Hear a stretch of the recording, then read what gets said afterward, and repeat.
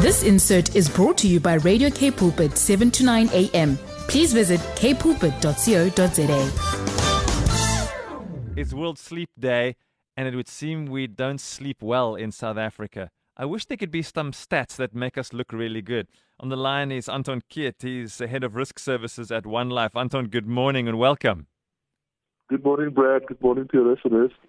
Yeah, we like statistics that make South Africans look better, look good. We like good Absolutely. statistics. But now you've got statistics telling us that we really are a sleep-compromised nation. We're not sleeping enough, are we? No, Brad, we're not. As an insurer, we're in the risk business at One Life, and one of the things that we're currently measuring in terms of health is one of the very important pillars of your health is sleep. In a recent study that we did with our Pulse customers, who wears the Samsung wearable that we provide, we found that you're absolutely right. Unfortunately, we're a sleep-deprived nation. Most people don't get enough sleep. So how much sleep are we supposed to be getting versus how much sleep we're actually getting? Right. So the popular view is between 7 and 9 hours is plenty, but it's preferable to get between 8 and 9 hours. And it's not only the number of hours that we have to sleep, it's also the quality of the sleep that's really important. So we talk about uninterrupted sleep when we're looking at, for example, REM sleep or deep sleep or light sleep. We measure all of those factors, and we also measure the portion in between that you're actually awake. And that's the most dangerous thing, is that interruption of our sleep patterns. That could really cause havoc in our health.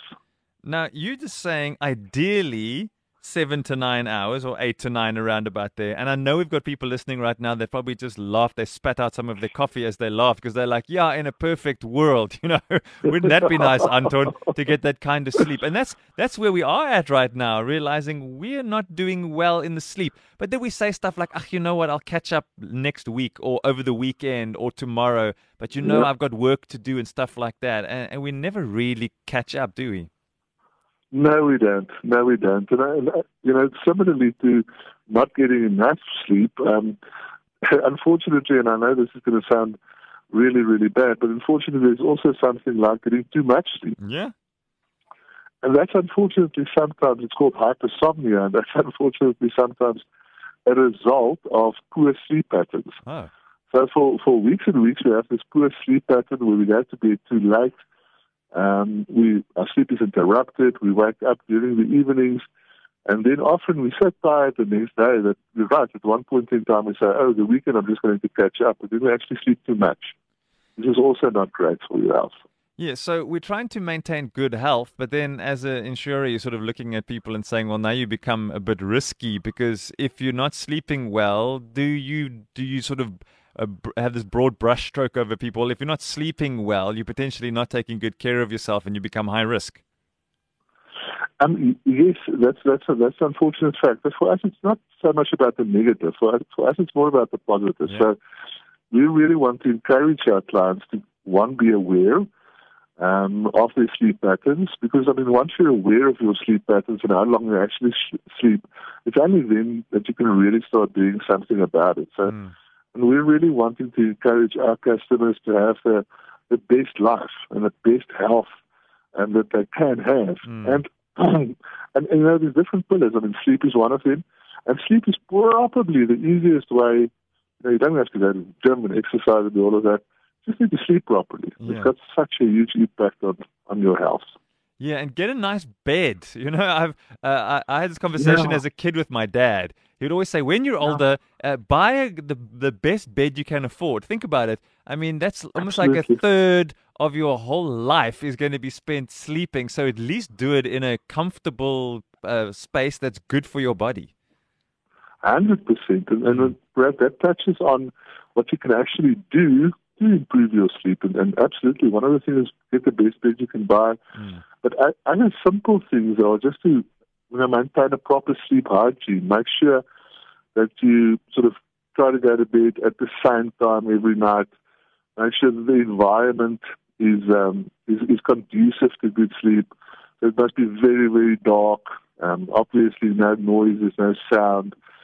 Another thing that you can really do that's very helpful is to make sure that you don't have lots of screen time. Checking those WhatsApps, checking that Instagram, checking that Facebook. Tell them, Anton, tell them. Maybe an hour, and I know I'm very guilty of this. Yeah, me too. But an hour, I think most of us, but an hour or so before you go to bed, try to reduce the screen time significantly. Try to cut back on the caffeine if you can. Yes. Just have a good sleep, and you'll be surprised at the results. Yeah, and I suppose we could get a good routine going, Anton. We've got routines for everything else. We go to school this time, drop the kids this time, go to work this time, go to the gym this time, eat this time. But yet sleep would be determined on whether or not we're going to watch another one of those series episodes. Sleep is like whatever, I'll get there when I get there. Exactly. And once again, I think the reason for that is that we don't know how detrimental not getting enough sleep can be to our health. We know that if we follow the wrong diet or if we don't exercise, that has a definite impact. But we're not always aware of the fact that sleep is so important. And that's why the Sleep Day, that World Sleep Day is so important, because it raises awareness of sleep actually being a human privilege. I'd love to do a little poll for the few moments we got left of the program before 9 o'clock this morning. If you're listening and you got your phone, let me know you're in the studio. How many hours of sleep do you get in general? And there's no judgment here. We're just curious. How many hours do you get of sleep every night? Not what you'd like to get, but what realistically did you get? Like, what did you do last night? Let us know. 081-7291-657. 081-7291-657. Great to connect with Anton Keet this morning, head of risk services at One Life. Let's make good habits. Anton, let's develop good habits, and sleep needs to be one of those good habits. Absolutely. Thanks, Brad. Thanks for having me, and let's sleep on it. Yeah, like it. Thanks, Anton. Have a great day and a super weekend. This insert was brought to you by Radio K Pulpit, 7 to 9 a.m. Please visit kpulpit.co.za.